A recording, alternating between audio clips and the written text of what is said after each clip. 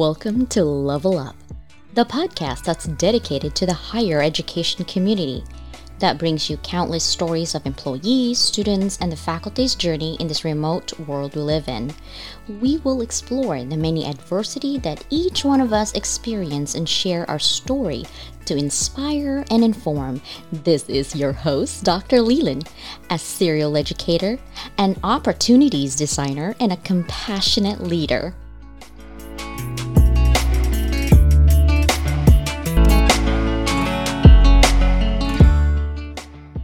Welcome to Level Up. Today, I have the pleasure of talking to an amazing human being, CEO and business professor, Dr. Kenyatta Hills. Thank you for being here today and talking with us.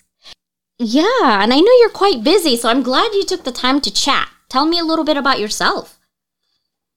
Well, first of all, it's a pleasure being on your podcast.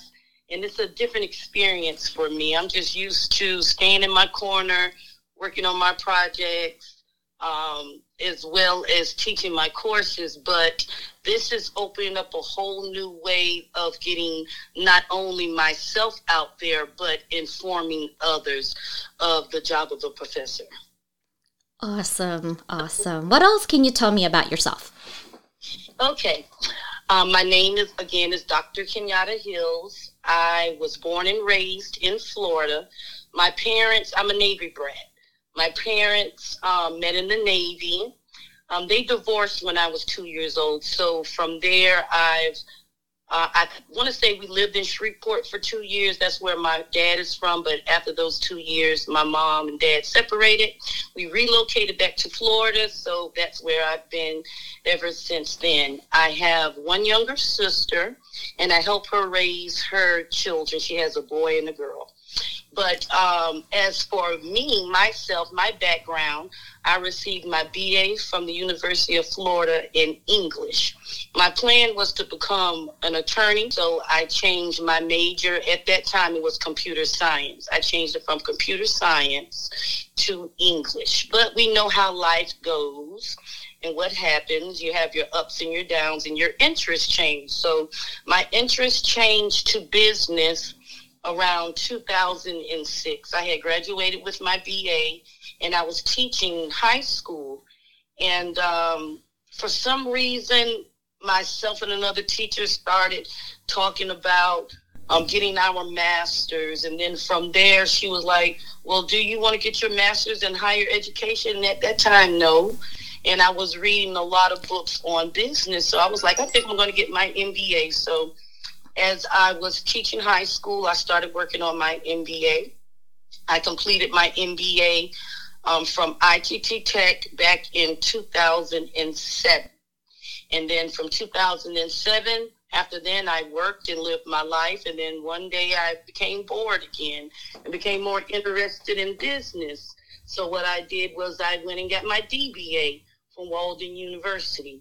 And again, in life, you go through your ups and downs, your interests change. So now I have wanted to enhance my knowledge base by working on a second master's, this time in human resource management. So I have that going on. As for my work background, I just stated that I taught high school English. I taught high school English for about a year and a half. And then from there, when it comes to teaching, when I graduated with my DBA in 2015, I started teaching for Bethune-Cookman University, which is a HBCU in the state of Florida. I started teaching for them, and I taught for them for about 2 years. Then after I taught at Bethune-Cookman University, I had to take some time off to help take care of my grandparents. So I started working from home, and I started really spearheading projects with my consulting firm. The name is DH Research and Consulting. I really started working on projects through that, communicating and networking with people in Alachua County here in Florida, as well as Putnam County, Duval County, working with small to medium-sized organizations or businesses in the areas of leadership development, employee development, any type of trainings or seminars that they wanted done. We crafted them and we make that happen. So after Bethune-Cookman, I did that some, and then I started getting back into wanting to teach, because training is one thing, putting on seminars is another. But to me, being in the classroom or in a classroom setting, whether online or face-to-face, it's just a spark of, I say, magic that is developed between a professor and a student, especially when the information is so vital to the subject matter that we're discussing, and you can see that light bulb turn on. I really miss that from teaching at Bethune-Cookman. So again, I'm still helping care for my grandparents. So I decided to teach online. So currently I teach online with American National University as a business professor. There I teach introduction to business, principles of management, and organizational behavior. But I also teach for another HBCU in Arkansas, Philander Smith College. And there I teach classes that's dealing with personal values, organizational ethics, things of that nature. So all in all, in my professional life, I have 6 years of university teaching under my belt. I also have worked on projects dealing with motivational language theory, implementing that. I have also worked on projects and papers dealing with emotional intelligence, organizational behavior, as well as organizational communication. Let me see. That's about it for me, for my background. That's awesome. You're going through a lot of motions there. And like you said, continuous improvement is something that we all aim for. And you working in your master's in HR, me working on my master's in IT, even with our DBA, we just continue to move on because we're hungry for learning to hopefully help other students. So I sense that you really like teaching. What do you like about teaching, Dr. Hills? What I love about teaching is, naturally, I am an introvert. I love to be to myself.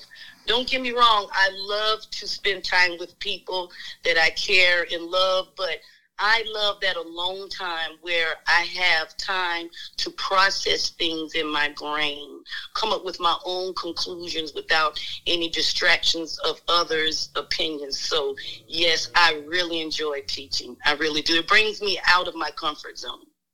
Awesome. What, if any, would you like your students to know about what is relatable to their experience?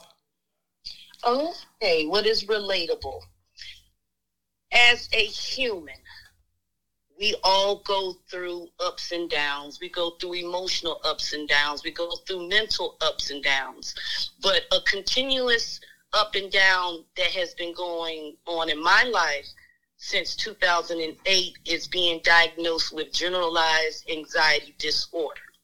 Now, for those who don't know what Generalized Anxiety Disorder, or GAD, is, it's when an individual has a chemical imbalance, and the chemical imbalance triggers the fight and flight in our brain, in our brainstem, our cerebellum area, and we don't have the time, or sometimes we don't even have the skills to decipher, is that fright real, or is it just made up in our heads?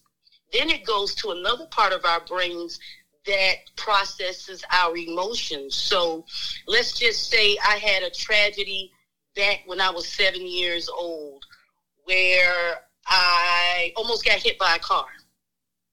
Anything that brings up a memory or feeling of me at that age, almost getting hit by a car, whether it's on TV or I read about it, it emotionally triggers me a fright. And I have to consciously process it within myself and say, Kenyatta, it's not real. You're just going through a memory. Just breathe in, breathe out, and let it go. So with that being said, I know from within the 6 years of my teaching experience, I have had students come to me expressing to me, first of all, that they're having a hard time processing the information that I'm teaching. And as I'm talking and listening, I'm seeing that they are showing some of the same signs of depression, anxiety, generalized anxiety, mental health issues, right?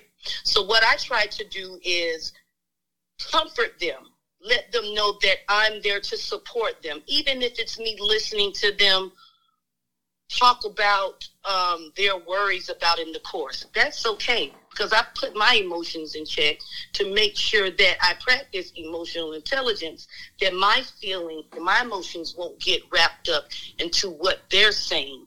So I'm learning to turn my way of thinking around to be more positive, even when generalized anxiety is taking over my life. Like maybe about a month ago, I had a trigger. I still cannot express what that trigger was, but I went into a deep depression where I wasn't really able to function. I had to make myself communicate with my students online, send emails out.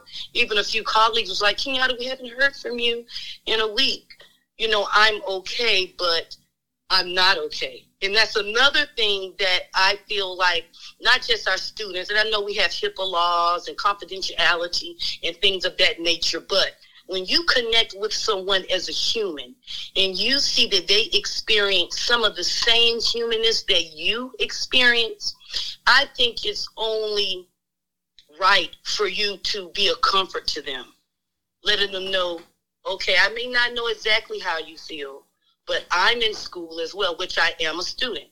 I know how it is to deal with your own personal worries and triggers and emotional mayhem going on, but you still have to put aside time to continue your education.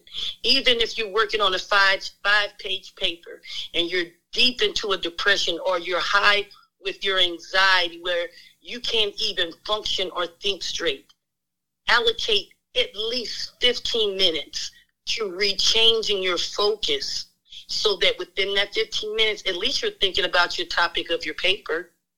Then a couple of hours later, when you're feeling better and your anxiety is down, okay, take another step. Instead of thinking about the topic, try to create 3 sentences. So it's always about progression. With my anxiety, every time it pushes me back 2 feet, I make sure I do enough meditation. I make sure I do enough reading of the scripture for me to get back focused on what is reality. I'm no longer 7 years old. I no longer need to be afraid of almost getting hit by a car. That is in the past. I'm living in the present. Kenyatta has work to do. It's okay for Kenyatta to recover from her anxiety, because a lot of times anxiety impacts everyone differently. Like with me, I sleep a lot. It causes me to be very tired, or it gives me insomnia where some nights I cannot sleep and I have to make myself go to sleep around 10 or 11 o'clock in the morning. Oh, wow. Yeah, I'm going to have to send you some sleeping tea, valerian root, something, just to keep you straight. But the thing about it is the beauty of having this disorder and being in tune with changing for the better is because I don't let it totally overtake me. I think that's your purpose. I think, honestly, like, you know how sometimes we're just looking for a purpose, and I feel like I'm a conduit to humanity. Like, I like to bring people together. I like to create events that we can continuously improve, not just as an individual, but also for our community to help each other. And for you opening up that personal journey that you're going through could help a student, that even just another human who's not a student who's listening to our podcast, that it's okay that even though you have this type of disorder, you can still be productive in your life. It's just a matter of, setting aside, like you said, 15 minutes to yourself and kind of slow your pace down. Take a deep breath and maybe sometimes write it down just to see what's happening and what your thought process was. It could be negative, it could be positive, who cares? Just write it down and then reflect on yourself and see what's happening. This definitely would help, anyone really who's listening to this podcast. Now, what do you think other professors should do though in order to keep like students engaged in their classroom? What do you do? What kind of tips can you provide? Open communication. Be open to communicate with them. Not just a good morning, thanks for coming to class. Okay, you guys have a great evening. Your paper is due on Friday by 5 o'clock. No, a student wants to know that the individual who they are pretty much lending their brains to provide information into is trustworthy. The information that's coming out their mouths is trustworthy. The theories and the concepts that they are teaching and breaking down is trustworthy. So you have to have that open communication. A student may ask, well, Dr. Hills, where did you find that information from? Okay, I'm glad you asked that. Then maybe we can go into the spill of how I found it, who wrote it, and this and that and that and this. So yes, open communication. Another thing is be as relatable as possible. We teach students from all different shapes, colors, demographic areas, just all different types of people. You have to make sure that you are relatable as a human, because everyone's culture is different. Everyone does things different, but all humans know emotions. They know happiness. They know joy. They know enthusiasm. So yes, be relatable so that they open up to receive information from you. And another thing I would like to advise professors is to build a work environment, or in other terms, an environment of learning that is structured on respect, open-mindedness, and no judgment. No judgment. I tell my students all the time, you're taking this course because either you know enough about the subject and you want to learn more, or you know nothing about it and you just want to learn the basics. So don't think just because you give a response that it has to be correct. It doesn't have to be correct. That's the beauty of learning and teaching. Even if it's not correct, I'm going to show you and make sure that you understand what the correct answer is without any judgment. So those are some things that I like that. Yeah, open-mindedness and no judgment is easy to say, but hard to do when you're in your classroom, because sometimes I think our facial expression, right, the way we communicate to others, even though our intent was well-intentioned, but if our facial expression says otherwise than our words, sometimes our students in our live Zoom classes can see if we're authentic or genuine. So that's pretty interesting. What makes you feel inspired, especially on those days where you're just like, I don't have enough sleep, I got to go to bed, at 10 in the morning? Going out into nature. Going out into nature inspires me. I live in a small rural town in Florida, so we live on a couple of acres. So I have a lot of trees and land to walk around and really enjoy and release that stress and release that anxiety. Pray. Talk to the plants. Ask them how they're doing. That sounds crazy, but everything, I don't want to say it sounds crazy. It sounds different. But if we actually look at nature, that's life. The flowers in the yard is life. They like to be sung to. They like to be spoken to. They like to be told that they're beautiful. The same thing with trees. I'll go up to a tree whenever I'm feeling bad about myself, especially when the depression kicks in. I will walk up to a tree. We have a lot of oak trees, and say, you're so tall and strong. Can you give me some of that? And just touch on I would love that too. I am so sure I would love at least like 5 inches, Exactly. Can I get some of that? Just joke around. Yeah. Make it personal for you and your experience with nature, and I say your connection with God at that time.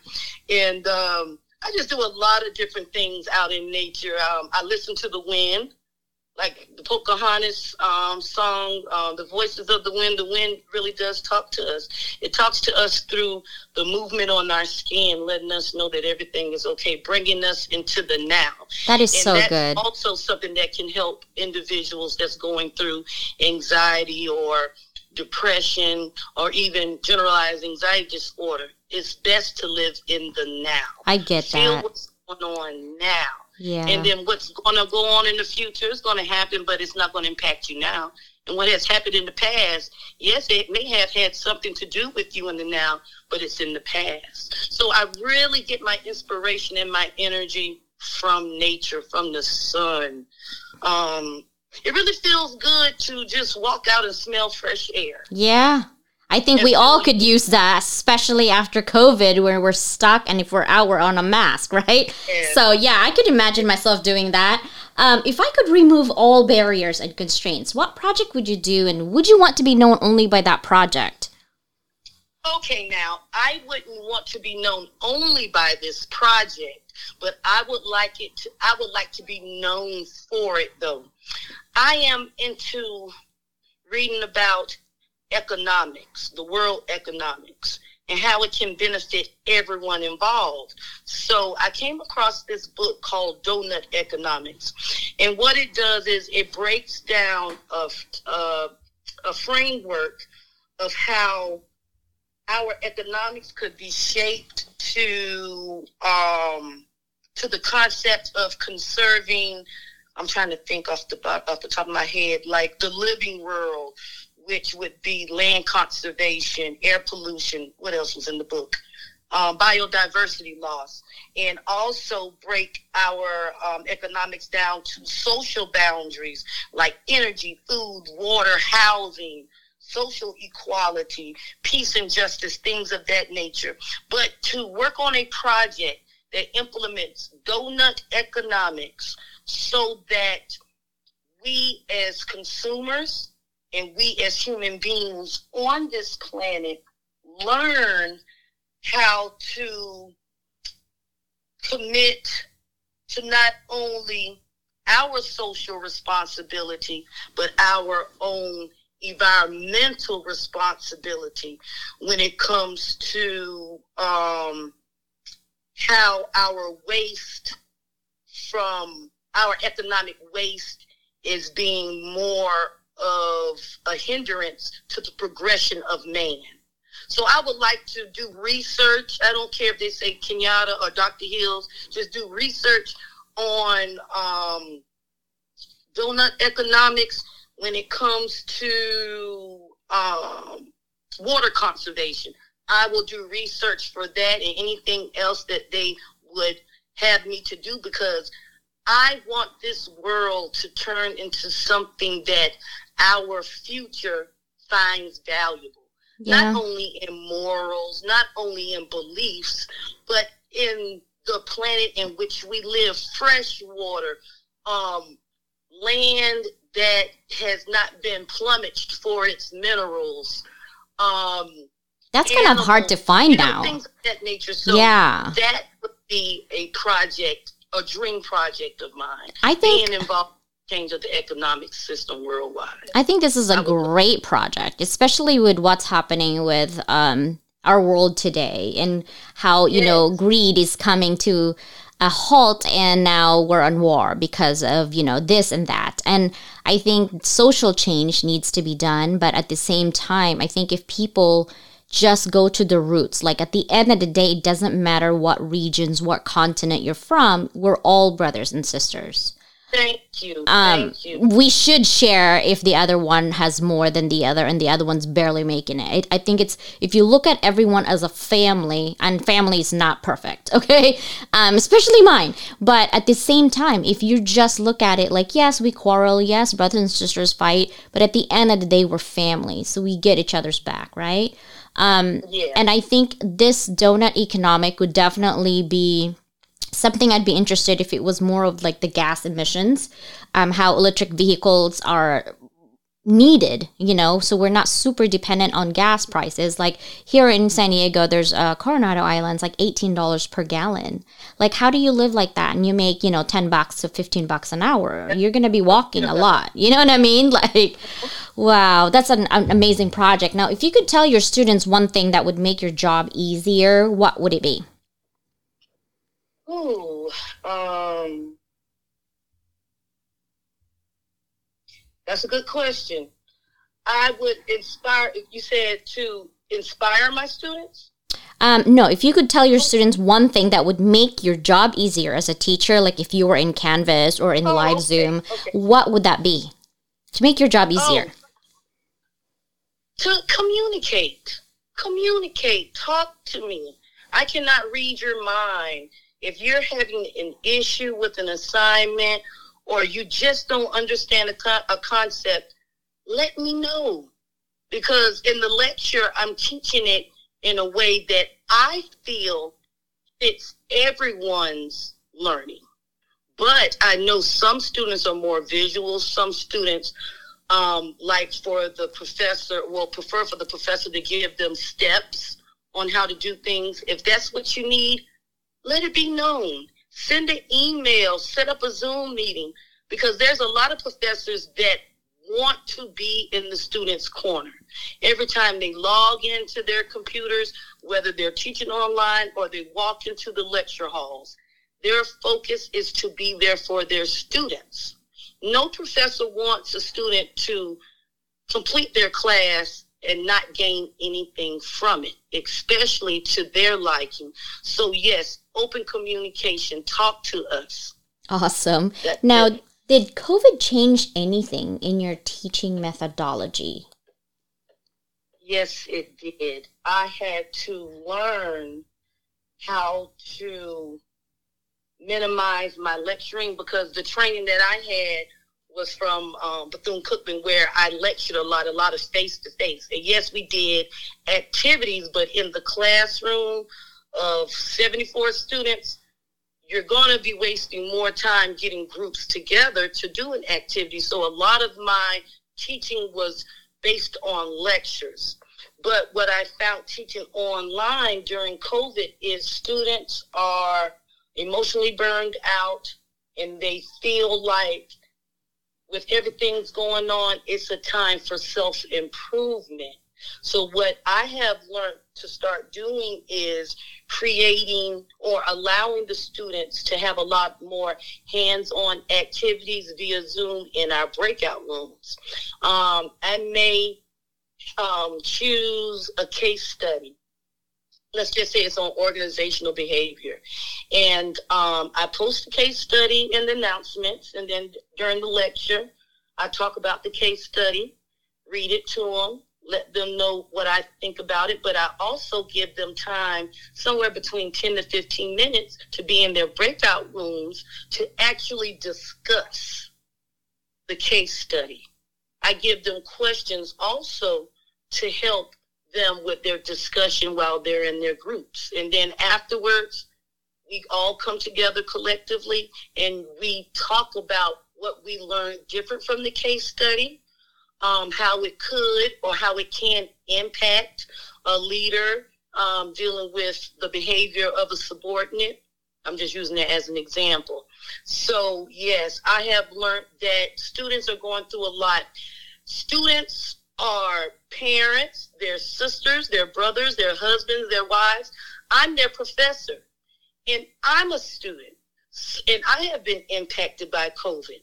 So just to be more understanding also, not only with your lectures, but also with your communication of building a relationship with your students, because everyone is going through something. Yeah. And everyone has a job outside of being a student or being a professor. Yep. Empathy, I think, is my big thing that I've showed so much. And also I've learned to manage my time quickly, because I only have an hour and I need to be having an activity that's impactful to them with critical thinking skills. So role play is my big thing right now, that they are loving it. So what is the most challenging for you in the classroom? Some days when I'm going through my anxiety. I find it very challenging to come out of my introvertedness. And a couple of months ago, I had that. I was putting on a presentation for our seminar at ANU. And it was like an hour before I was to present, I had a full-blown anxiety attack. And I was like, oh my gosh. So, I made you have an anxiety attack. Oh, we can laugh about it now, but at that time it wasn't funny. No, it wasn't funny at that because, when you're going, your brain processing, and then physiological things are happening. You're sweating. You're trying to cool down from that.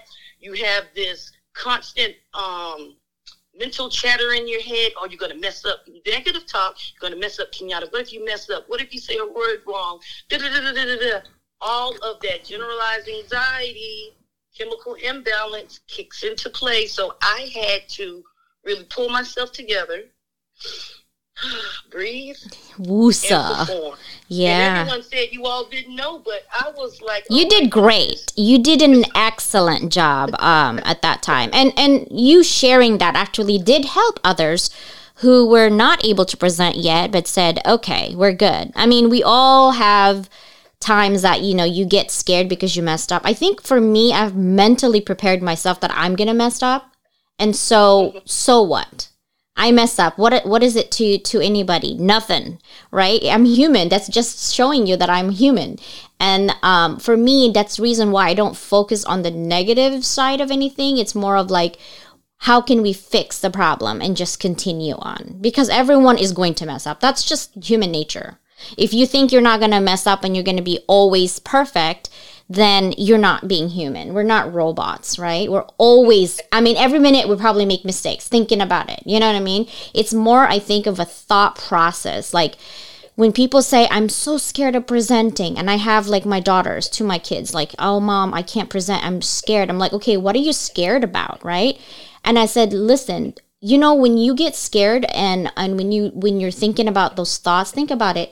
Think of a scared is a curtain, right? And when you open that curtain, there's nothing else in there, nothing but darkness, right? And so when you present it, think of it like you're opening the curtain and then just nothing and just perform. And I think sometimes it's our brain is limiting us from our potential sometimes. We're the worst critic, for sure. Yes. Yeah.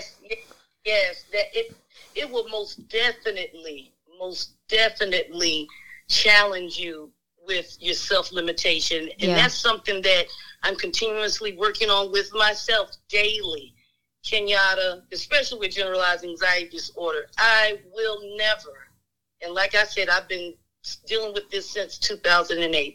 I will never let it hinder me or stop me from my learning and my working. I may take a break every now and then, but I'm going to keep on working. I'm going to keep on writing my articles. I'm going to keep on teaching.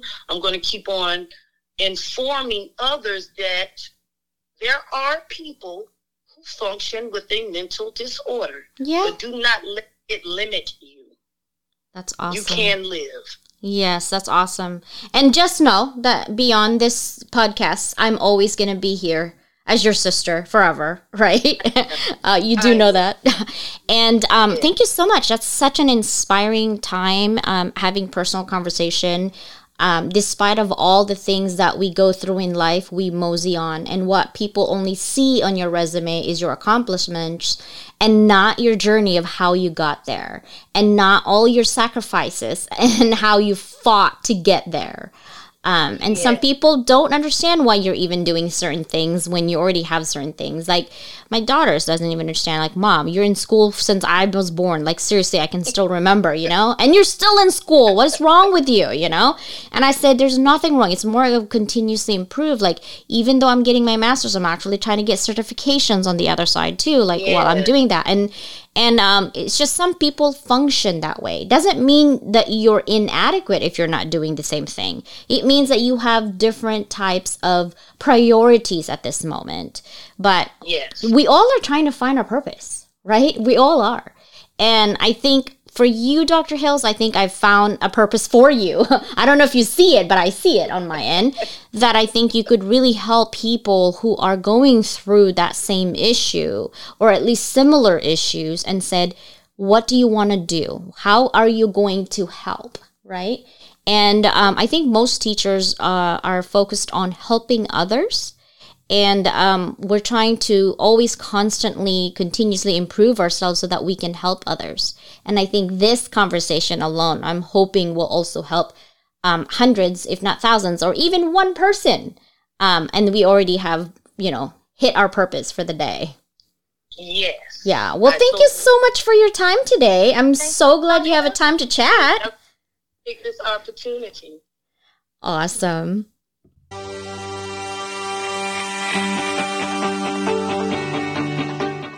Thank you for listening to my podcast today. If you want to be a guest on my podcast or have questions, email me at levelupbydocleyland@gmail.com. Doc Leland spells DOCLEYLAND@gmail.com. I will see you soon in my next episode. Stay connected, informed, and inspired. Until next time.